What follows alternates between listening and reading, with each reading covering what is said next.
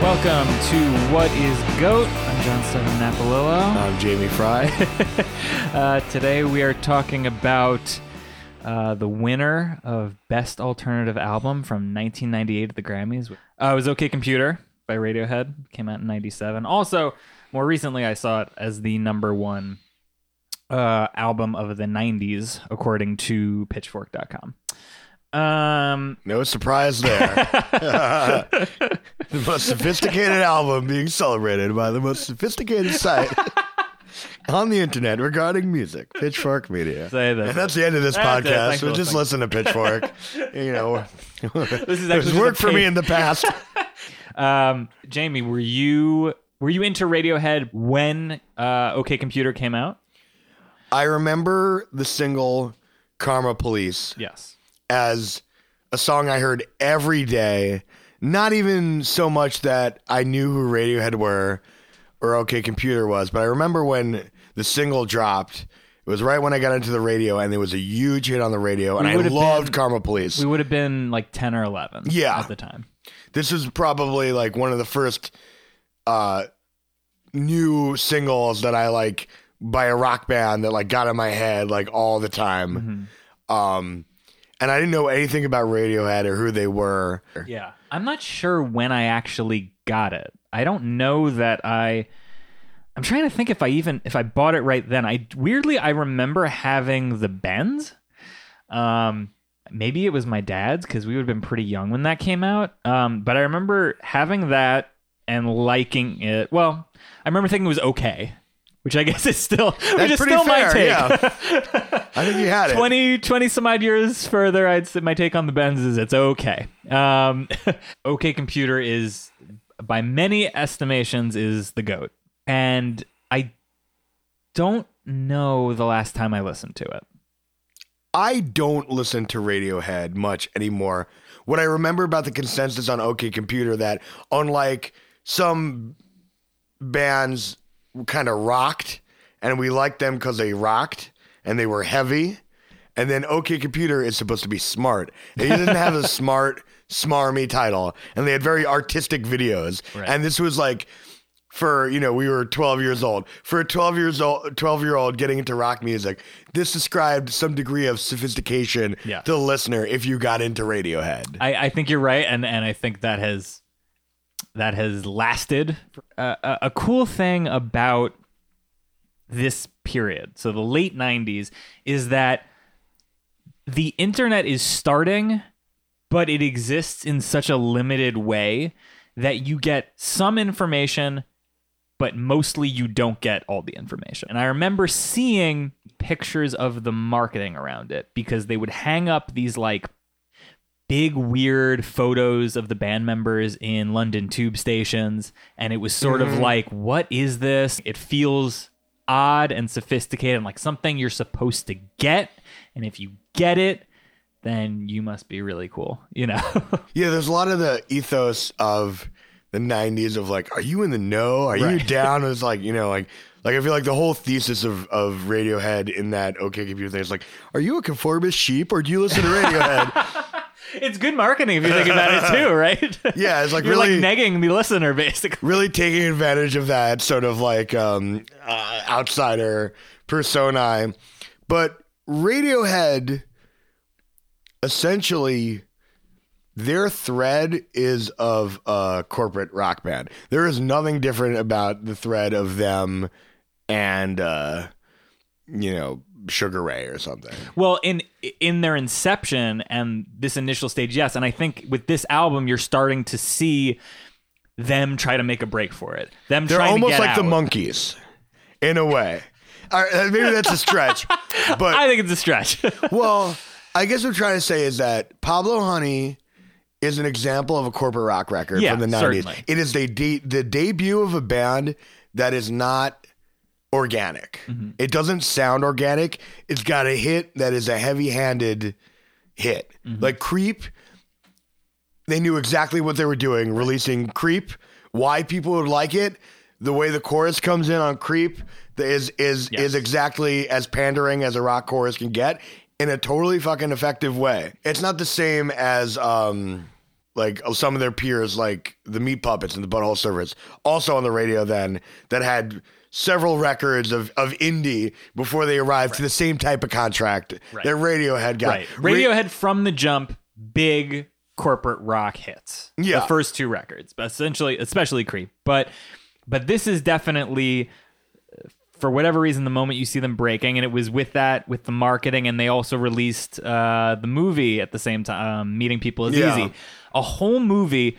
I don't really know that it works as a movie, but it sure is a snapshot of a really unhappy group of people. They are obviously, they don't like where they've been, and they're trying very hard and aggressively to like run in the other direction. And you hear that on OK Computer, certainly. Yeah, absolutely. There's a certain negativity and not fun attitude that is perpetuated by Radiohead. They have obsessive fans, and they're not fun. Tom York is not a fun guy, and I don't think he's relatable either. I'm not going to disagree on that. There's something just a little sour about the Tom York narrator. There's a great, I want to go back to you talking about the sort of corporate rock inception. There's a great, I don't know if you remember this, you can look it up on YouTube, video of them doing, I think it's Creep, at the MTV Beach House. Oh, do you remember this? yeah. MTV, all summer, they would have their MTV Beach House, and they would show videos with the VJs hanging out at some, There's all swanky these party. babes, Yep. and they're all dancing. Looks like a scene at a Baywatch, and it's I think it's basically all you need to watch to get where OK Computer's coming from. You see this band, they're playing Creep, which, while a very corporate song, still, as you're saying, it's sour, it's dark, and knowing these guys and knowing the music they would make later on, obviously this wasn't really their bread and butter. They had different ambitions, they had different tastes. And you see them doing this song surrounded by girls in bikinis and people playing volleyball, and it's just like, could anything be more uncomfortable and more wrong? Yeah, they're like held captive at an objectively fun thing. And you just see, and maybe that was part of what they saw too, of just like, okay, I think this is over now. I think it's all run its course. So I will say I definitely count myself a Radiohead fan. I'm definitely a Radiohead fan. But as we talked about, what we're doing here, it's easy to say stuff like that. It's easy to say like, oh yeah, Radiohead are good. OK Computer is a great, important record. But I put it on today. It's probably been years since I put it on before today.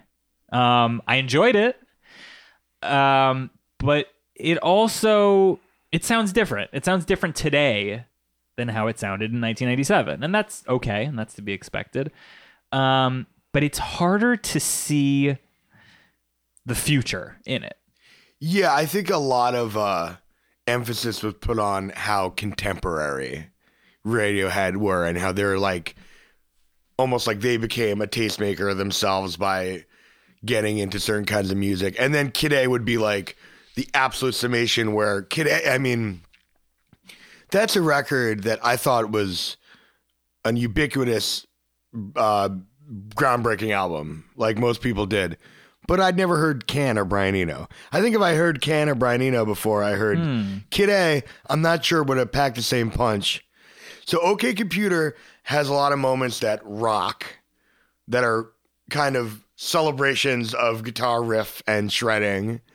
And then it also has some other stuff where they'll pick like a kind of interesting synth kind of tone, or an interesting feedback thing will happen. To me, the thing that's not interesting is Tom York.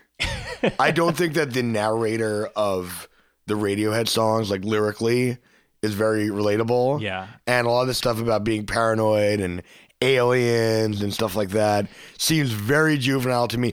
Maybe it's because it came out when we were in junior high school and I just have that association with it. But as an adult listening to it, it seems kind of canny in a sort of juvenile way. All the later albums, they're much more emotive. They're much more introspective. Songs on OK Computer, it jumped out to me. They're all about like stuff and things. They're about, a lot of it's about car crashes and plane crashes. A lot of it is about robots and computers. A lot of it is about aliens and fascism and politics and the people who are, it's very firmly rooted in the world of 1997 that we all know, and their idea of what the next few years might be, or maybe what the near future is. It almost, listening to OK Computer almost feels to me like watching Black Mirror now. Yeah. You know? Yeah. It's speculative fiction. Yeah. Yeah, it's like, like being into like a writer like George Orwell or like Ray Bradbury or something like that. There's that sort of science fiction, sort of like the dystopian theme rides through this album. And it makes sense, like you said, because it feels like, you're in junior high, you're starting to get into Ray Bradbury and Orwell, and Tom York's getting into Orwell. You're hearing these things, and it fits alongside where you're going. But you're right. You go back and you listen now, and you go, maybe it wasn't as forward pushing as I thought. A lot of these songs, you listen back, they're good songs. It's a good record, lots of good songwriting, but a lot of it is pop songs. A lot of these are verse, chorus, verse. Mm-hmm. Jangly songs. I mean, they're moody, and there's always a little bit of something off in it, something a little weird or dark or experimental, but mostly it's a lot of pop songs, I mean, there's literally the song that's the closing credits to Romeo and Juliet. I mean, there's literally a yearning, heart-wrenching ballad for a film credit sequence right in the middle of this record, and it feels kind of funny that that's also part of the backstory of an album that's supposed to be so, ahead of its time, so futuristic. It's still kind of firmly planted in something really concrete 1997. Right. It's not that different than other rock that's being made, but there's something about Radiohead and the narrative Tom York takes themselves extremely seriously. It's not fun. It's not trying to be relatable per se. I think that the topics of all this like dystopian sort of imagery is cool when it works sometimes, and it's not that different from, say, the topic of Diamond Dogs by David Bowie. Right. Very, very similar themes. Like, we've heard these themes in rock and roll before. I think it's more like the narrator. Tom York is an unusual narrator for a rock band, because he's not romantic, really. No. He doesn't really sing love songs. His version of a love song is more about being tortured. I would describe him as the emotionally unavailable rock singer. So picking these topics, like a robot, is like a way to like avoid singing about your feelings, which sometimes can be very cool.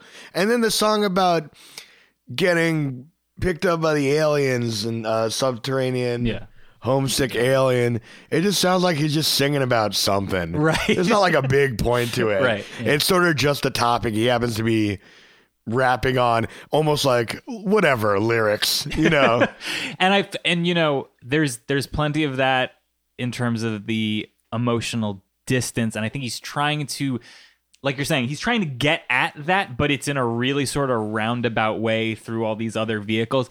And for my piece, that's why I find most of the records after it a little bit easier to access in terms of the emotion. Kid A and Amnesiac are much more direct in the sort of emotional pleas. He's much more vulnerable in his songwriting. It's a lot less gimmick and and it's, even if you were to look at the lyric sheets, most of those songs have like 3 lines of lyrics, and they're sort of almost like these repeated mantras in his own sort of paranoid breakdown aesthetic that he's going through. Whereas this, you're right, there's all this other window dressing on OK Computer. There's robots and aliens and technology and blah blah blah, and then you have songs on, Amnesiac. You just have songs that are, I'm a reasonable man, get off my case. Get off my case. Yeah. Overnight, it's just, okay, he's in it, he's stuck, he's freaking out. And it's, I don't know, to me, that's a little easier to access. Well, like, let's take a song like Paranoid Android.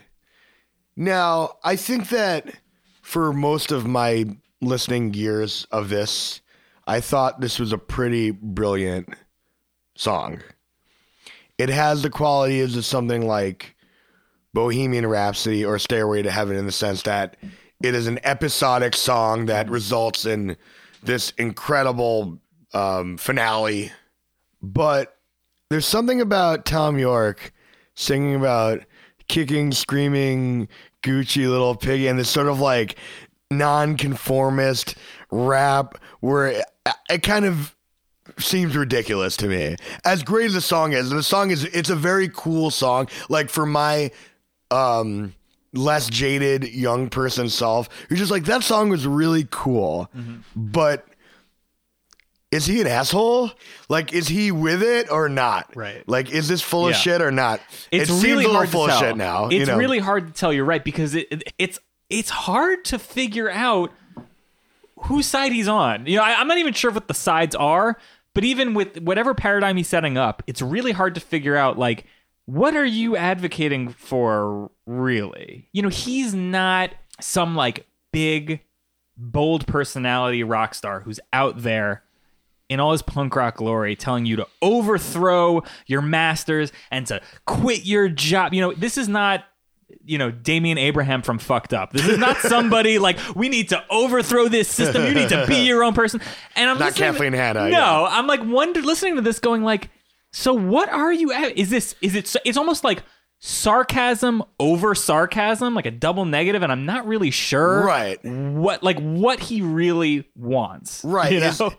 Is he talking about his feelings, or is he kind of just like, is he posturing? Is he taking the piss? Right. Yeah, and maybe he is, and maybe that's cool. I'm not absolutely it's sure. It's confusing though, because the delivery of all these things is so weird. Like, he's so serious when he sings so it. serious. Yeah, it's an emotionally weird record. He's not a personal narrator. He's sort of an abstract, unreliable narrator, and they're using lyrics more to build like an oeuvre than to like tell a story. And OK Computer has a undeniable concept and oeuvre about it. Right. And it was I mean, the thing to remember too is it really was the first of its kind for this era. You know, the advent of the internet is here. You have sort of like, in movies, you have like all these questions start being asked. You have a movie like Gattaca, which is, you know, talking about like genetic engineering, which is now becoming possible. And I think that then informs Kid A also in the Matrix and stuff like that. The Matrix is coming out soon after this. Obsession with this. How technology is changing our world. But even with those things, or even, you know, earlier, 1984, these other things, there feels like there is a definitive point to be made, and I don't know that there is one for OK Computer. And that's okay. That's okay. Not every rock album has to be some sort of grand narrative, but it paints a picture. It creates an atmosphere. It has catchy songs, but I don't know if there's something else you're supposed to take away from it. I don't think there is. I think the reason this is so popular because it works in such broad strokes. In pop music, there's just like these different like vibes that people get attracted to. You know, some music is sexy, you know, like Prince or Madonna. Like AC/DC are mostly about having fun. Right. You know, it's kind of like raucous music. OK Computer, it's a character that is supposed to be really deep. A good comparison, I don't think you like them. Pink Floyd. Right, don't like Pink Floyd. Okay, so Pink Floyd is a band that like... Next up on What Is Good. Just as a comparison, I think people have... I'm not the first person to compare these two bands. So like, people into Pink Floyd fancy themselves kind of like philosophically deep. Like there's certain like existential issues are brought up and like political issues. Not to say that Roger Waters isn't a smart guy, and he absolutely is. But there's something about the feeling of getting into Pink Floyd, and I remember when I liked this when I was a kid, is that you feel like you're like taking some like deep stand against something, and like you're like kind of enlightened consciousness regarding some notions of personal politics or like world politics or like, you know, this sort of questioning thing. But like most people listen to Pink Floyd are like, this fucking rocks. Pink Floyd rock. You know, another brick in the wall, you know, like now, so this is 1997. Right. I guess the same year Rage Against the Machine come out, pretty much right around the same time. And I remember hearing this band, and they mentioned the Zapatistas, Mumia Abu Jamal, the West Memphis Three. This is stuff you look up. You're like, holy crap, Right. Eldridge Cleaver. Yeah. You know, You don't have to wonder what the point is when you listen to Rage Against the Machine. They're going to tell you straight out what they want you to do, you know? So these are contemporaries. Rage and Radiohead have the same kind of thing going on, where it's like when you're a kid, you're like, this music is against the fucking system or whatever. But then Rage gives you a kind of like argument with footnotes. Like at the back of their record, there was, here's some books you should read. Here's some websites to go to educate yourself. The members of Radiohead have no fucking clue. They express in no concrete way what you should do, what it means, what you should do with this information. And I think they don't know. And I think it's that paranoia, it's that unease of what's coming. But yeah, you're right. It leaves you as the listener with a sort of like, but now what? And I think the now what you get, which is more rewarding, is Kid A and Amnesia, right? Which to me continues a lot of these themes, but it's a more honest, emotional way towards it. There are songs on there that are about paranoia and breakdowns, but they feel like an honest sort of telling of, this is what the world is like, and I have no fucking idea how to deal with it. I'm a mess. You know, whereas this, you're saying, it's like, well, I'm just painting the world in a really broad way, and you can take all the weirdness you want from it. You know, politics and music. Let's say you're just listening to a bunch of songs. Like, you know, you can listen to like a Nina Simone song about like Martin Luther King being shot. Or you can listen to like a song by Tom York about how like the man is like listening to his phone calls, or you know what I mean, like the man is like trying to oppress him or something like that. I think that might be the goofy thing, is that like sometimes like when you get on this topic, you got to bring the real deal. Yeah, right. You know, and it's Right. like, I would love to be politically motivated by a record the way that this should do or may have done, or like something like Pink Floyd. Like, I love that feeling in music. Like, I think that's part of the thing that got me into rock and roll. It's like the kid, I love punk, you know what I mean? Right. Like, at the core of punk is kind of just like, you know, Black Flag, Rise Above or something like that. But, you know, when you have a more educated adult, like, you know, you can kind of see it for what it is, which is like another way to get pumped. Like, you know, The Wall is sort of political and sort of philosophical and sort of conceptual, but it is sort of just like a bunch of songs about depression. Maybe there's like a record about depression, like a guy like trying to like intellectualize his depression. Yeah, absolutely. That's in such part a of it. serious way, which is not that different from Elliott Smith, Right. You know, or something like that. But he thinks he's really, really high-minded, and there's something where you want to be like, you know what, fuck you, man. Right. You know, Right. It's like, And that- I don't yeah. want to listen to you anymore. Like, yeah. And I appreciate that on all the subsequent Radiohead well, not all of them, but a lot of the subsequent Radiohead records, the conversation can stop after I'm really depressed or I'm really having a hard time. You know, you have a song like True Love Waits, which is beautiful, and it's just him saying don't leave to presumably his wife, who they're no longer together. It's like there's an immediacy to that. You could say it's simple, but it resonates. It resonates in a way that being abducted by aliens doesn't necessarily do. Lyrics, for the most part, shouldn't have to work that hard. Right. There's a lot of lyrics on this record. There's more than I remembered there being. It's extremely wordy, and it's working really, really hard. It's doing a lot of the lip He's sync. trying to like create this vibe and scenery so much that you're like, relax a little. Yeah, you know? and weirdly, even give though, me some space on this record to think about what's going on. even though Kid A and Amnesiac are incredibly ambitious, maybe more ambitious than this record, they get that right 100% of that. There's plenty of songs that don't have any lyrics. You know, there's plenty of songs that take their time, that have long, beautiful, lush interludes with strange instrumentation.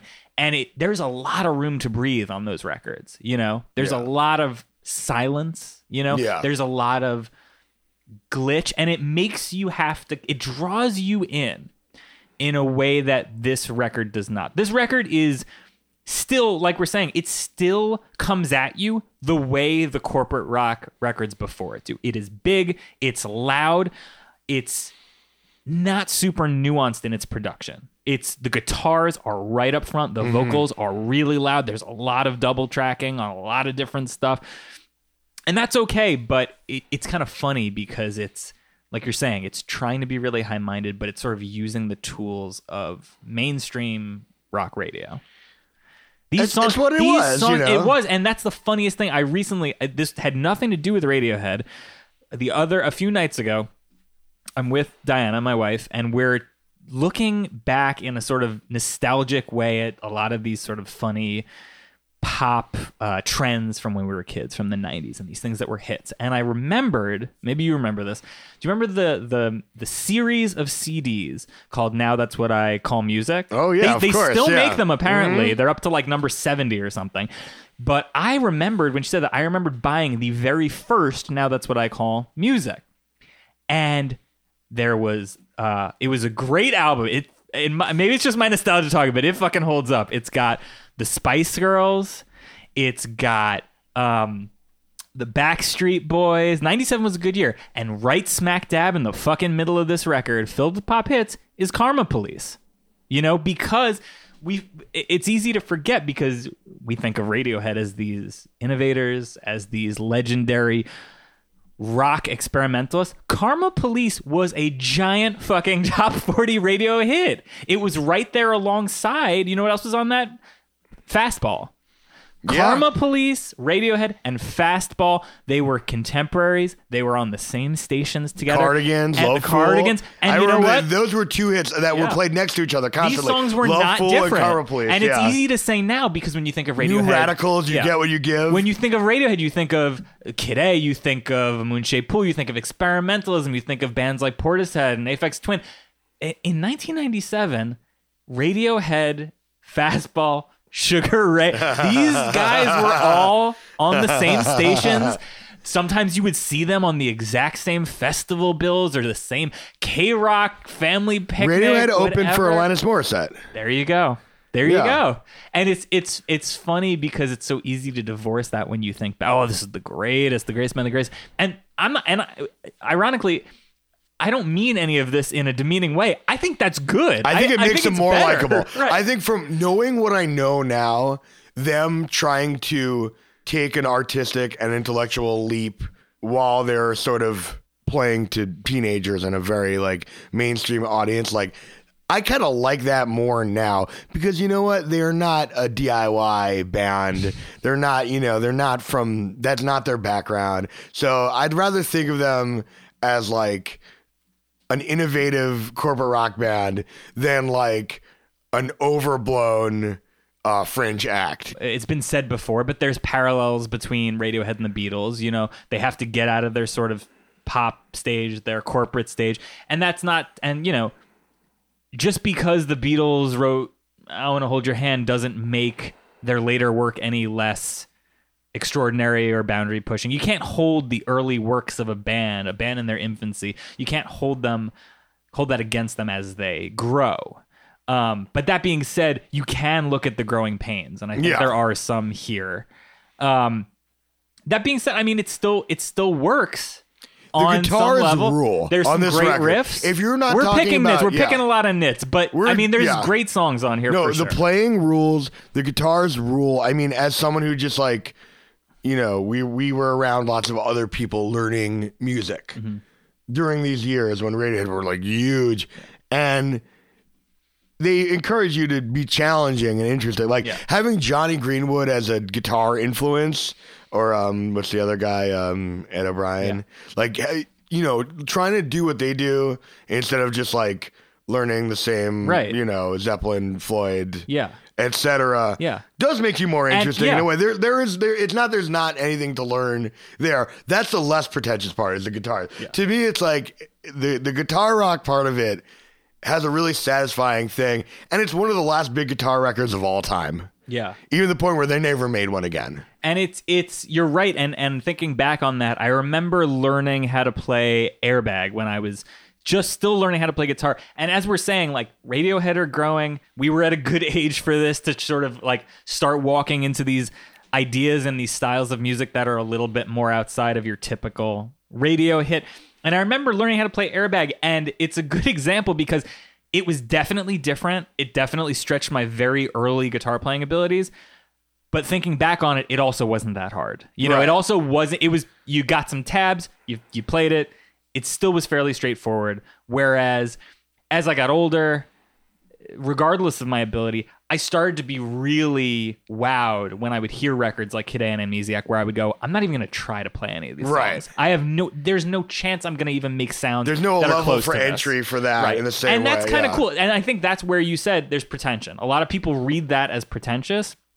So be it. Whereas this definitely is more accessible. But yeah, it's almost like a sticking a toe in the water, and it works that way for like a young teenage listener too. It's something like Paranoid Android, right? Most of it is in 4/4, and there's these little parts towards the end where it starts rocking, where they're taking one beat away. It has that weird sort of hiccup. But Yeah, that's a flirt with math rock. Right. But then by the time you get to some of the later records, I mean, they're just in full-on wild time signatures that might be really hard for you to grasp. So it's a lot of this album is that it's like sticking a toe in the water. It's not fully committing to like whatever that thing. And for a certain segment, that's really a sweet spot. But I'll tell you, I've seen Radiohead live, and when you go to a show, there's that segment of people who are still screaming for Creep every song, and those same people are screaming for Paranoid Android. This still, for whatever reason, even though the lists and the publications feel like this is the big jump forward, for a lot of fans, this is still part of the Creep era. This is still part of the classic pump your fist, I want to hear Paranoid Android era. Oh yeah, totally. Whether they like it or not, that's what it is. That's what they are.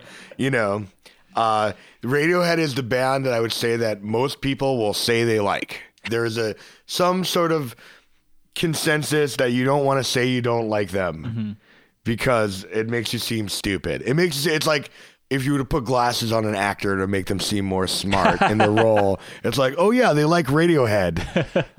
I mean, would you call yourself a Radiohead fan? No, not at this point. Not at this point. I mean, I have a lot of good things to say about them, but is there an album you like more than OK Computer? By Radiohead? Yeah. I think I like Kid A more, and I would and Amnesiac also. I mean, is a very cool record. I think Hail to the Thief I remember liking a lot. I haven't heard in a long time. I think OK Computer to adolescence, Hail to the Thief was like what picked up in college. Like that came out when we were getting into college, and it was the same thing. It was like, oh, now it's politically minded for a college student. Right. I think we both were like very enthusiastic about the record. And again, track 1 is literally a quote of 1984, and you're just fucking in. You're like, I'm 18, I'm in, man. 1984, man. George W. Bush, And I thinking about that now, I've been thinking a lot lately. Di and I have been going back and like watching movies that like either one of us may have missed, like the big hits that I can't believe you haven't seen these. And I've been saying I want to rewatch The Matrix. She's never seen The Matrix. Ooh. And my worry is kind of what I'm experiencing going back to an OK Computer. Right. Yeah. I mean, I remember loving it. I remember thinking it was so ahead of its time. And I wonder if now I'm going to feel the same way that, oh, it's a good movie, but it can't make you feel the way you felt in the late 90s. You know what I mean? Whereas some things, they immediately elicit that same nostalgia response. You feel exactly how you felt when you first heard it. You get those emotions, you get those feelings welled back up. This didn't do it for me, and I wonder if I'm going to have the same feeling. If I'm going to look at this and I'm going to go, all right, like with all this sort of techno babble, it's just kind of a little off the mark. I don't know. Yeah, I'm not sure if like us as adults is going to be stimulated by something like that necessarily. I think it's like... I remember hearing that when they record, I can't remember if it was recording or when they did it live on TV or whatever it was, and they were doing, for Kid A, they were doing the national anthem. And Tom York would not give the horn players charts. He just said, just watch me. Like, just watch me, like, faux conduct and do something, like go with it. Yeah, I and remember to me, that. Yeah. like that speaks to me as like, all right, let's just get weird, man. Let's just really go for it. And this album, it's interesting, but it's still very restrained. Yeah. It's still pretty safe outside of maybe Paranoid Android, which has more of an epic quality, a lot of different parts to it, some time things. The rest of it, they're tight, 3 and 4 minute rock songs and pop songs. And then when you get to the later works, it really starts to feel like, let's take big risks. Let's just see what happens. And some of it really works. Yeah, like, Pitchfork called this the best record of the 90s, and I don't know where The Color and the Shape by the Foo Fighters is.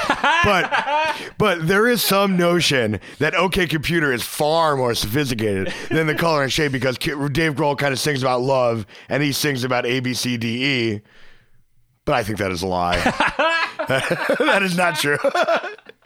I think they're both like rock albums for teenagers. that I like, I liked when I was a teenager, that I still like. Rock album for teenagers. All right. Well, thanks very much for listening to. Thanks for listening, everybody. What is GOAT? What is GOAT? See you next time.